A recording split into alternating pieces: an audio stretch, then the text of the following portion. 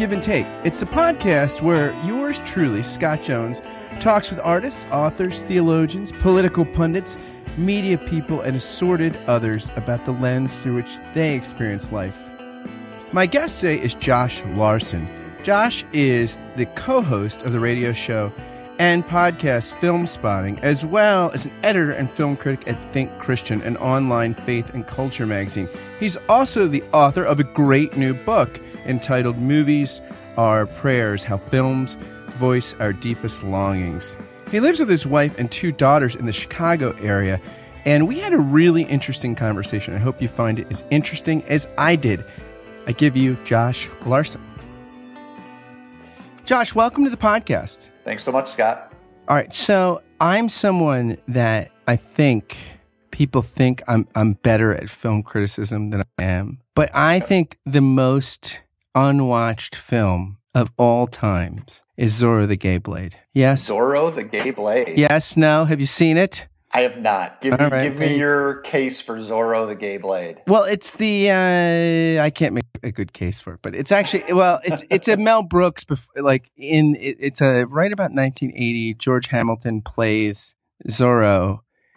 He basically is a playboy who inherits the costume from his father and wears it to a costume ball to pick up chicks. He actually lives into the role, starts actually thinking, wait, I want to fight for the oppressed, but then jumps off a ledge, breaks his foot. And then the oppression of the poor gets worse. And then his twin brother shows up, who's gay. Bunny Wigglesworth. And he becomes the alternative Zorro. And he's like, but this costume is so drab. And he uses a whip rather than a sword. And he says to people, there's no sin in dressing poor, only dressing poorly. And then at one point, the love interest is to the gay guy. It's like, I'm seeing two sides of the same man.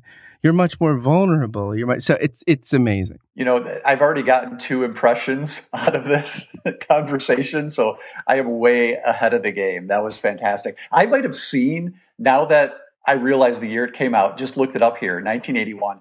I might have seen this as a kid, just in that rush. Yeah, my Aunt Gail of blessed memory, bought the video for me and the DVD. She took me to it in the 80s. She's a very progressive woman, again, of blessed memory. But also, George Hamilton's servant is mute. So he's like, a letter, Paco, read it to me. And he's like, are you yelling at me, Paco? So his servant talks all in sign language. Sounds great. I'm going to have to revisit it. I will recommend to you 1920s The Mark of Zorro. A little more serious. Have you seen that one? I have, and I've also seen Tyrone Power as Zorro. That's my favorite Zorro. Antonio Banderas, not bad. Oh, okay. Antonio Banderas also. Yeah, I have many favorite Zorros. Maybe you just can't go wrong with Zorro. Josh, you've written a great book. Movies Are Prayers, How Films Voice Our Deepest Longings. What was the first movie you saw in the theater that you remember? Boy, I'm going to say it is Raiders of the Lost Ark. Great film. But I have more of a distinct memory of the poster outside the movie theater and driving to see it with my dad. We were on vacation in Michigan, week-long traditional family cottage vacation. And we went to the nearest theater, which was probably an hour away, maybe a little more. And I just remember looking at that poster outside. I don't know if we actually saw it that day. And I'm sure I saw, movies earlier than that in theaters. But that's the one that comes to mind. And that was the poster with the stone rolling and he's running, right? He's kind of behind with him. The whip. Yeah, behind him, yeah. Yeah. Do you think Harrison Ford is a good actor? I do. I think he's a movie star first. There are actors and there are movie stars. And I think he's much more of a star. And that's not to say he's less talented. It's just kind of the quality of his screen presence. So he brings those same qualities to Han Solo as he does to Indiana Jones. But yeah, he's done, other more interesting stuff. If you ever see What Lies Beneath, this Robert Zemeckis Hitchcock ripoff, really, but I think it's great. You've got Harrison Ford doing some really sort of sleazy work there. That's pretty good. Alec Baldwin says that the people that are the great actors are usually not the movie stars, with the exception, he says, of Cruise and Hanks, the 2 times. He says that Tom Cruise, he would work with Tom Cruise on any film just because, like, he said, Tom, why do you work so hard? He's like, I got to give them their money's worth. The people and the producers. You feel that in his performances too, right? The guy's trying so hard. Yeah. Yeah. So you're a guy that this is interesting because you've written a great book. And I would say that for anybody that wants to do like a kind of Lenten study or something, or a study where you're trying to get together a group of people, or an Alpha course, we're trying to get together spiritual people that want to think about spirituality, and also people that are uninitiated in traditional religion and its practices. This is the book to do, right? I hope so. Yeah, that's great to hear you describe it that way. That's definitely one of the hopes. It is the least autobiographical book. And as I read it, I was like, what the hell is this guy's story? Like, you really don't talk about yourself much. Tell me about you. That is hard for me to do. And who would play you in the movie? Oh my gosh. I've never thought about that. I have no idea for that. This is why. All right, let's go dramatic or comedic actor. Would it be who do you like when you see yourself on the movie? I could have been in that part. Who do you see yourself as in films? I'm gonna say Harrison Ford. The same answer I would have given you when I was 8. Okay, Airplane 1. The last time I thought of who would play me in a movie, and it was Harrison Ford. The autobiographical stuff doesn't come naturally to me. My background is as, a newspaper journalist. So you don't write about yourself. You get the facts and you tell the story. And the film criticism I've always gravitated towards is the stuff that doesn't directly put the critic into the review. Although someone like Roger Ebert, you get to know him very well. Yeah. But he didn't write about his daily life, So it was hard for me. I was encouraged by my editor, Helen Lee at University Press, to make it more personal, because I do understand that people like that. They want to get to know the author better. And especially, I think in this day and age, that's something that's more emphasized. So she kept pushing me to do that. And maybe I didn't do it enough. If you feel like you have no idea who I am, I don't know. Helen, this interview is answered a prayer. So when did you start writing for newspapers? That would have been in college for the local small town weekly that was, just outside of campus.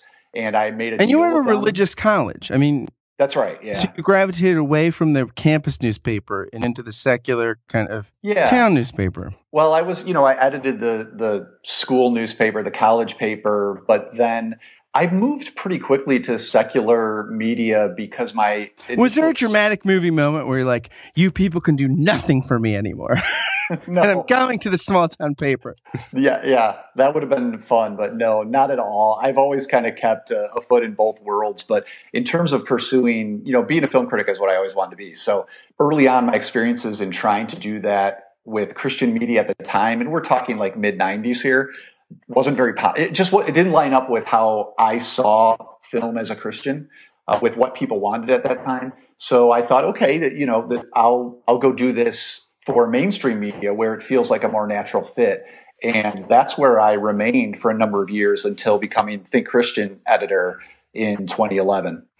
And you're helping people think as Christians. Yeah, the idea is, to bring together the culture around us with what we believe, what we say and think about on Sundays with what takes up the rest of our lives, whether that's, a scientific breakthrough that was announced in the news that week, or politics, or art, of course, obviously, film and other things.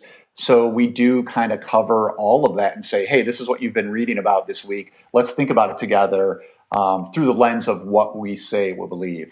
And your foreword was written by Matt Zoller Seitz, who I've never heard of, but I'm guessing he's not a Christian and he's a respected critic of film. I think you've nailed it there. Right. Yeah, I was so fortunate to get Matt, who, I connected with. Fascinating guy, great critic. He has a couple of books out on Wes Anderson, one of my favorite filmmakers.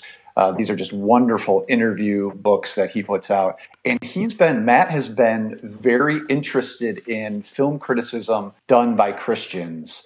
And again, not necessarily the kind that I experienced back in college, where it was sort of fearful and counting the swear words and all that stuff, but critics who are Christians and are trying to engage with film as an art form first. So he was supportive of the project very early on, and I got lucky. He was willing to do the foreword too. Yeah, and can I just read this part of the foreword because I found it very moving when I read the book. He says, whenever I speak to groups about movies or criticism, I'm invariably asked which critics I think people should be reading. I suggest a few names, often people who write for major publications or online journals of note. But then I tell them that if they're interested in form as well as content and in the relationship between the two, that is, if they're looking for actual criticism as opposed to reviews, but written in language that can be understood by somebody who didn't go to film school, then they should be reading critics who write for a religious or spiritual audience. And you are par exemplar of the of the critics he recommends. That's what I'm trying to do, and it's something that didn't come naturally to me when I first thought about, okay, I'm going to start writing explicitly Christian film criticism. When I joined Think Christian in 2011, I kind of fumbled around a little bit because I was still coming out of that tradition where, well, what you need to worry about is the movie's message. So you define the message, and then you say whether that's good or bad according to what you believe as a Christian. And it really wasn't until I started to do, ironically, what I'd been doing in my mainstream film criticism is really focus on the form first, that it opened another avenue for engaging movies as a Christian. I would take something that was in the text, something that the filmmakers had made aesthetic choices over, and thought, okay, how does this speak to me as a Christian? How does it maybe mirror the gospel, or how does it maybe challenge the gospel in a way that we might be able to offer a loving response? And it kept it closer to the text of the film itself. It allowed the film to speak first. And I've still been working my way about how to do that sort of writing. I think the book is probably my best shot yet, but I don't think it's something that still doesn't come easy to me. So, I'm still working that out, is to try to bring that theological reflection in without hijacking the movie that I'm talking about. Do you think actually there's a turn? You think about in Christian history, there's a movement called Gnosticism that is never comfortable with materialism, with the material nature, the embodied nature of the way created order is. Do you think some of what the forward points to is that actually our culture is getting so Gnostic with disembodied social media stuff that actually there's some remnant of the incarnation left in Christian circles where, well, Jesus, he was at least a human being. That actually Christians that are thoughtful and orthodox actually become the anti-Gnostic people like they were of old. No, I like that. I think there's definitely some resonance there that probably speaks to people who are feeling that way, the way you described, for sure. And you're a reformed guy, a Kuyperian of sorts. That's been the tradition I grew up in, and I've come to appreciate more and more the older I get and the more of this work I try to do. My friend Dave Fitch, he's a neo-Anabaptist.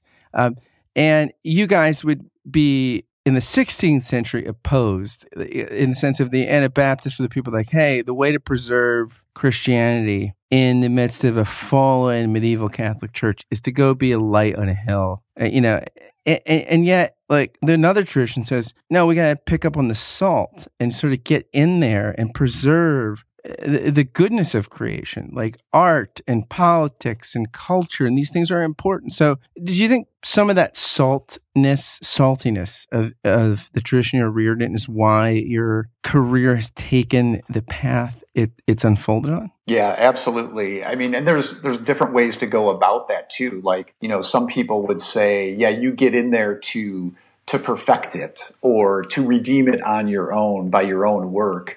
And I wouldn't describe my experience that way. I think it's more along the lines of what you were talking about, that creation is good, God is sovereign over all. This idea of common grace, that people who may not even claim to believe in him are still blessed by God with creative gifts. And it's okay to celebrate that. It's okay to celebrate the work they've done and to look for the good in the work they've done. And it's sometimes going to be right alongside, the bad, whatever that means to someone. So this is not a practice that, it doesn't mean you can throw out discernment at all. But that's definitely been the way I was raised and, taught to sort of approach culture. And it always made sense to me. And so it's the way I've continued to do it. What's the movie that you've not seen that you're embarrassed to admit you haven't seen? So a thing I do on the side is co-host the Film Spotting podcast, and we just recorded last night to tie in with the book's release our top 5 religious experiences at the movies. And Adam Kempenaar, my co-host, he founded the show back in 2005. His list had on it Carl Dreyer's Ordette, which is one that's considered one of these masterpieces of world cinema that I have never seen. He's brought it up, I think, 2 or 3 times now on the show, and each time I'm embarrassed. So that's high up on the list right now. Do you ever think you'll just read like a summary on Wikipedia and be like, "Oh, I just saw Ordette, and here's the thing." No. Too much integrity. I like that. Never been tempted to do that. I like that. No temptation. What's your biggest temptation that you struggle with daily? Like, is it what is it? It's balance. I mean, that's not a unique answer, but because I do have a variety of professional things I'm juggling and a busy family, it's just that balance that so many people, I think, really struggle with these days. And, realizing too late that you made the wrong choice here or there in how to allot your time. Do you and your wife have the same film tastes, or is that a source of tension? I mean, what does she like to watch, and what do you like to watch? Yeah, I wouldn't say we have the exact same taste, but she's great about being willing to explore, because I'm watching all sorts of different stuff, and we know by now what are the things she's not interested in. So, something like horror, particularly graphic horror or other things. But yeah, she's more than willing to, if I say I've got to sit down and watch, this 1983 Iranian film for the show, she's more than willing to give it a shot. It's for the show, babe. It's for the show. It's yeah. See, that's the phrase I'm using that will get me into trouble sometimes. Is yeah, she'd be willing to do it, but maybe she would have rather watched Master of None with me and just chilled out for a half hour, and that's the choice I should have made. So. What is Master of None? I don't know that. Oh, the Aziz Ansari Netflix. My wife is that. It's good stuff. Yeah. I gotta get better. I gotta check into that. Do you think that Netflix, video killed the radio star? Do you ever worry that that the Netflix serial drama combined with the capacity for home theater? I mean, the TVs most middle class people can afford, although I mean the middle class is eroding. But while we still have a middle class, do you ever worry that that will kill film, because it's really tough to go to the movies, yeah, and that's a powerful experience when you go. You're eating the popcorn, you're experiencing them collectively, and it's one of the things we have, in a tribalized culture. That's one of our few common meeting spaces that's not partisan. We just go to the movies. Do you worry that that's going to die?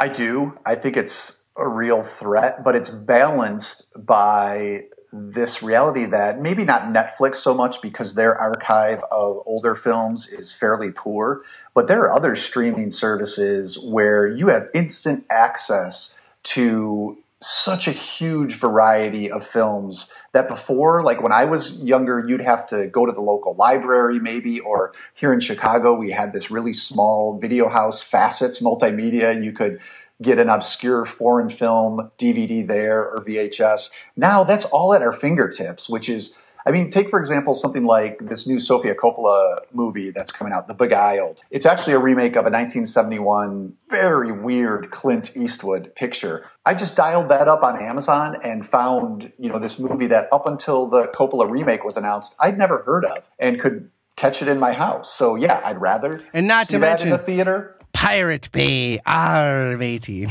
for the unscrupulous among us.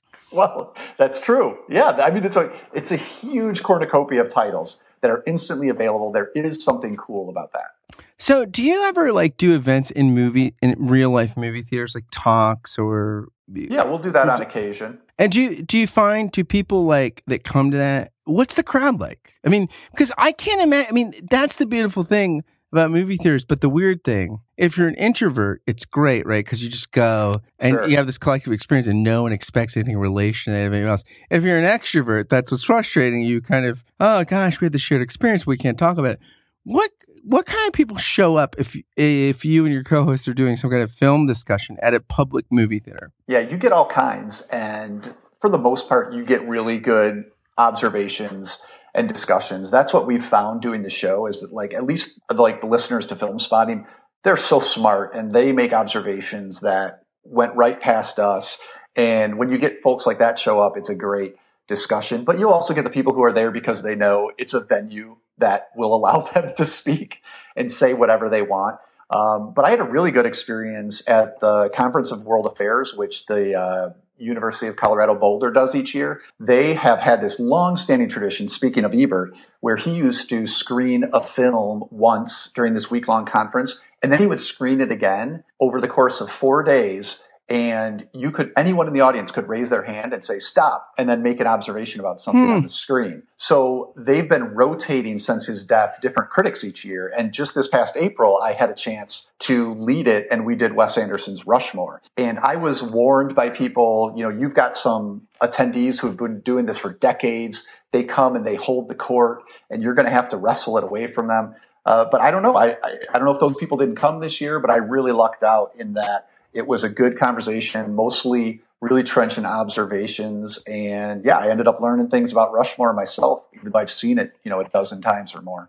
Can I confess something to you? Because you talk about part of the importance of prayer language is confession. Can I confess something to you? Let's do it. I've never seen Rushmore. You should see Rushmore. Have you seen much of Anderson?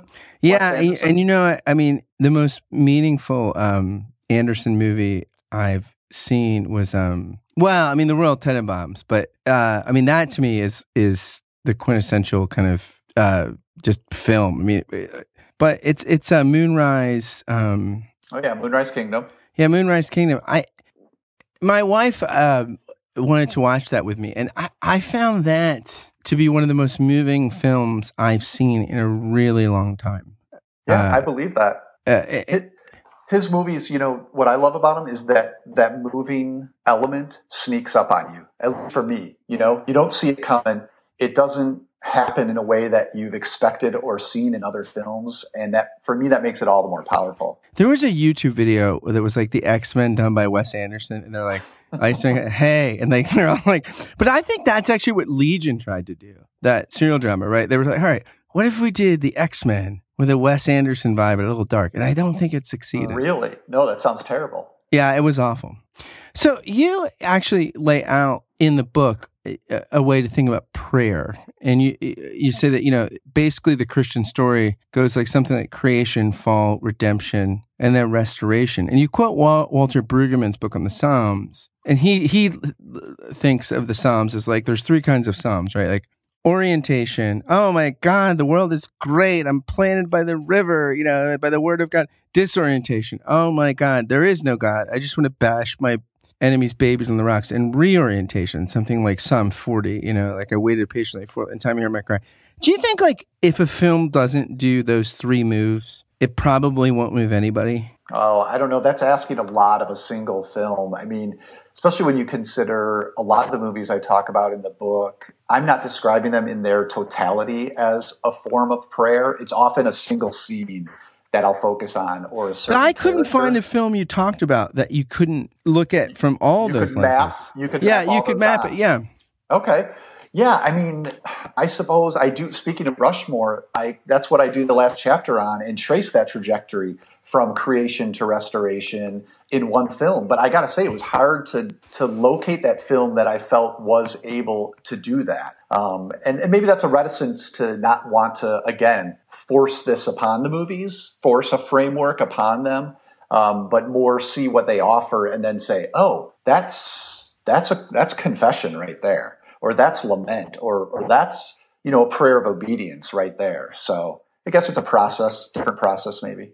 Do you think as a critic, part of what your prayer or offering to the world is like, I feel like we're always trying to figure out the pull between objectivity and subjectivity. Like how much is just, you like the film and that's your thing, but also you don't want to be caught in your truth alone. And, A.O. Scott says this is the purpose of the critic, right? That you try to help us discover beauty and the true, the good, and the beautiful. And the critic often gets maligned, but actually what the critic is really trying to do, right, is help us on our collective discovery of what really is true and good and beautiful. Yeah, I think that's absolutely right. And it's something that I've had to come to recognize and maybe embrace because when you're young, you do think of critics as being snarky or the takedowns are more appealing. And especially if you have a sarcastic bent to your personality, that's part of what appeals to you about it. And I probably indulged in that a fair amount when I was younger.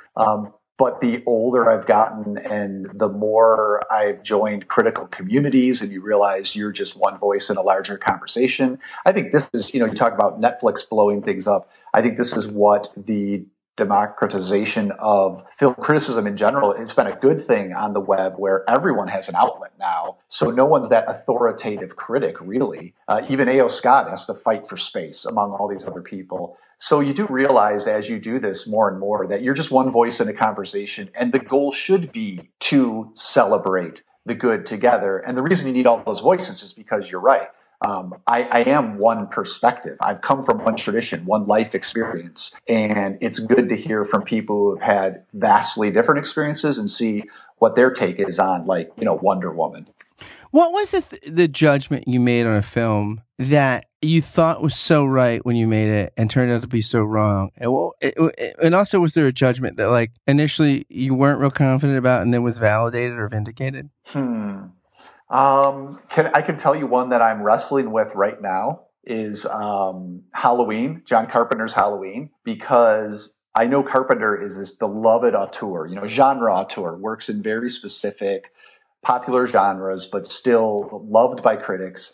And I saw Halloween for the first time, I don't know, it wasn't that long ago, maybe 10 years ago, and really completely wrote it off. And every time that comes up, I just get lambasted by mostly fellow critics, but lovers of horror films too. So maybe I'm a little fearful about revisiting it and having to admit that I'm wrong, but I should. It ain't no Friday the 13th.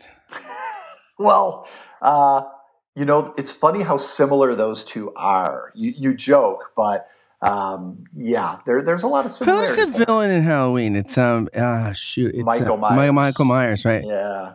He's not a good villain. I mean, Freddy Krueger's a great villain. Jason's a great villain. See, you're talking my language. I think Nightmare on Elm Street is a masterpiece. So yeah, I do. I completely concur. I think it's an amazing horror.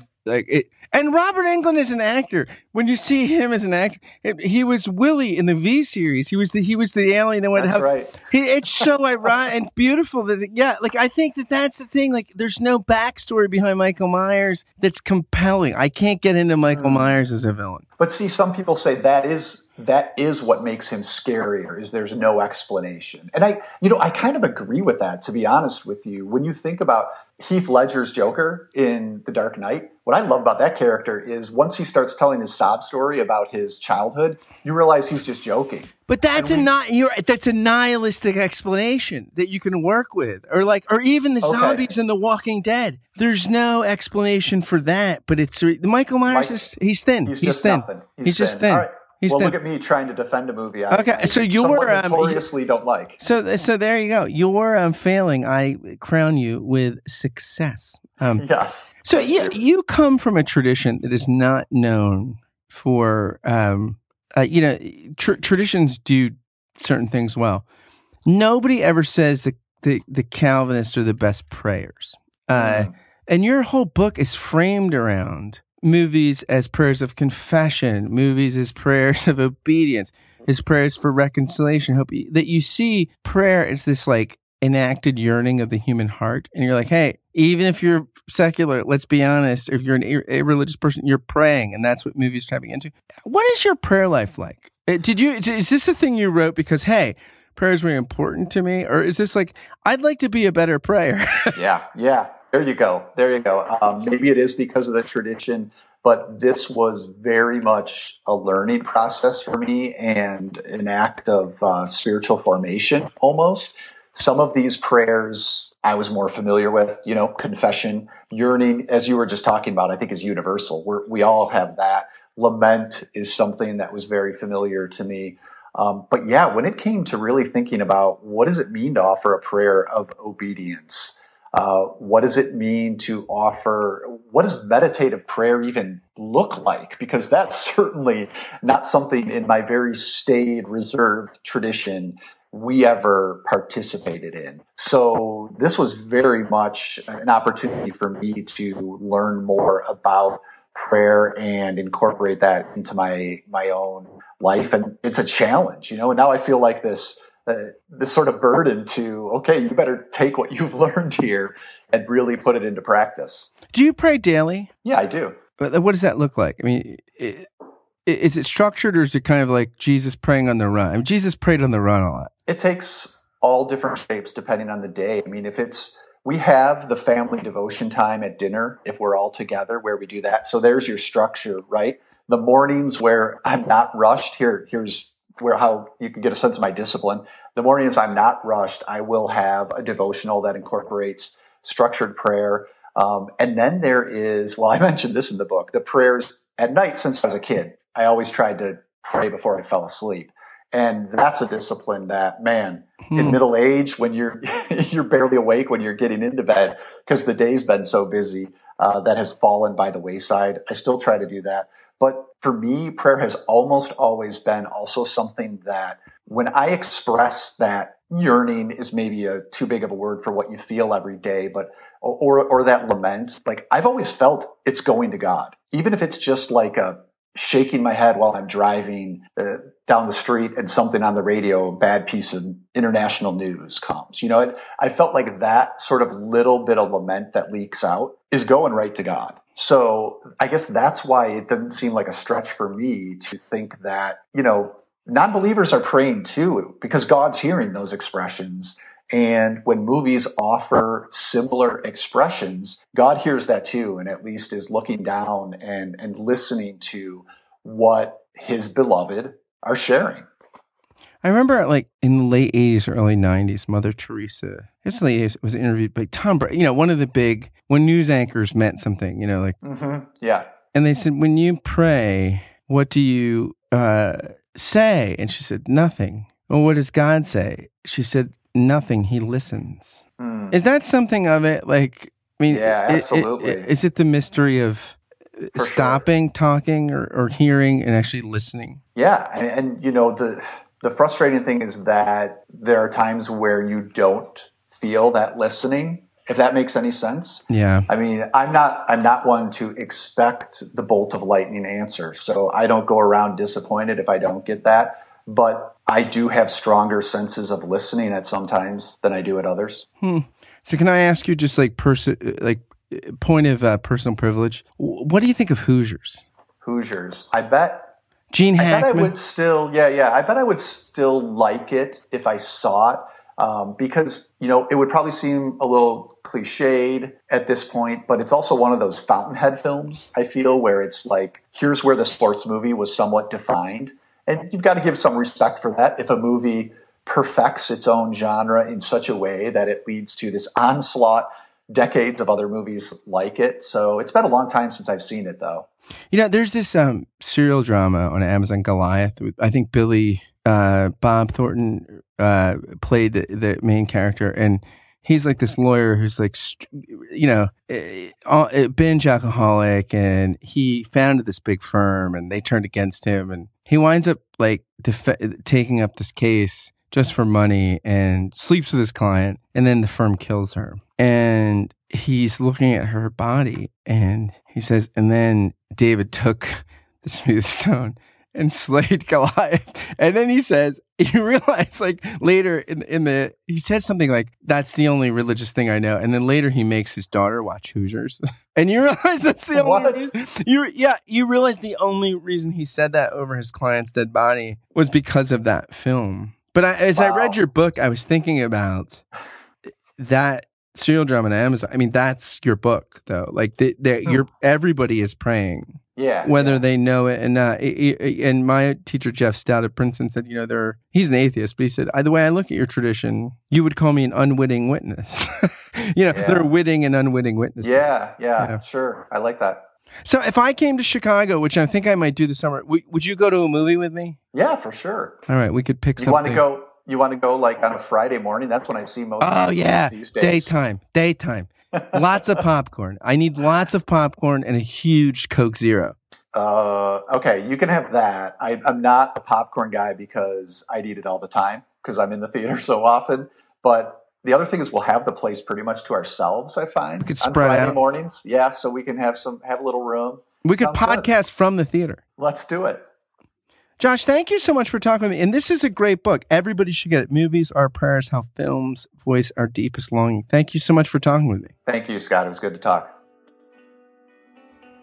Thanks for listening to Give and Take. If you liked what you heard, please do a couple things for me. They are so helpful if you do them. Share this interview on social media or via email, or tag someone in a tweet or something and say, hey, this is great. Check it out. Spread the love and goodness if you've found it here.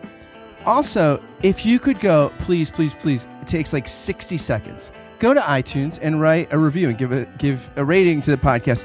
It really, really helps, especially as things are getting off the ground. And please do check out Josh's book, Movies Are Prayers. It's well worth the read. Thanks again for listening. And until next time, fare thee well.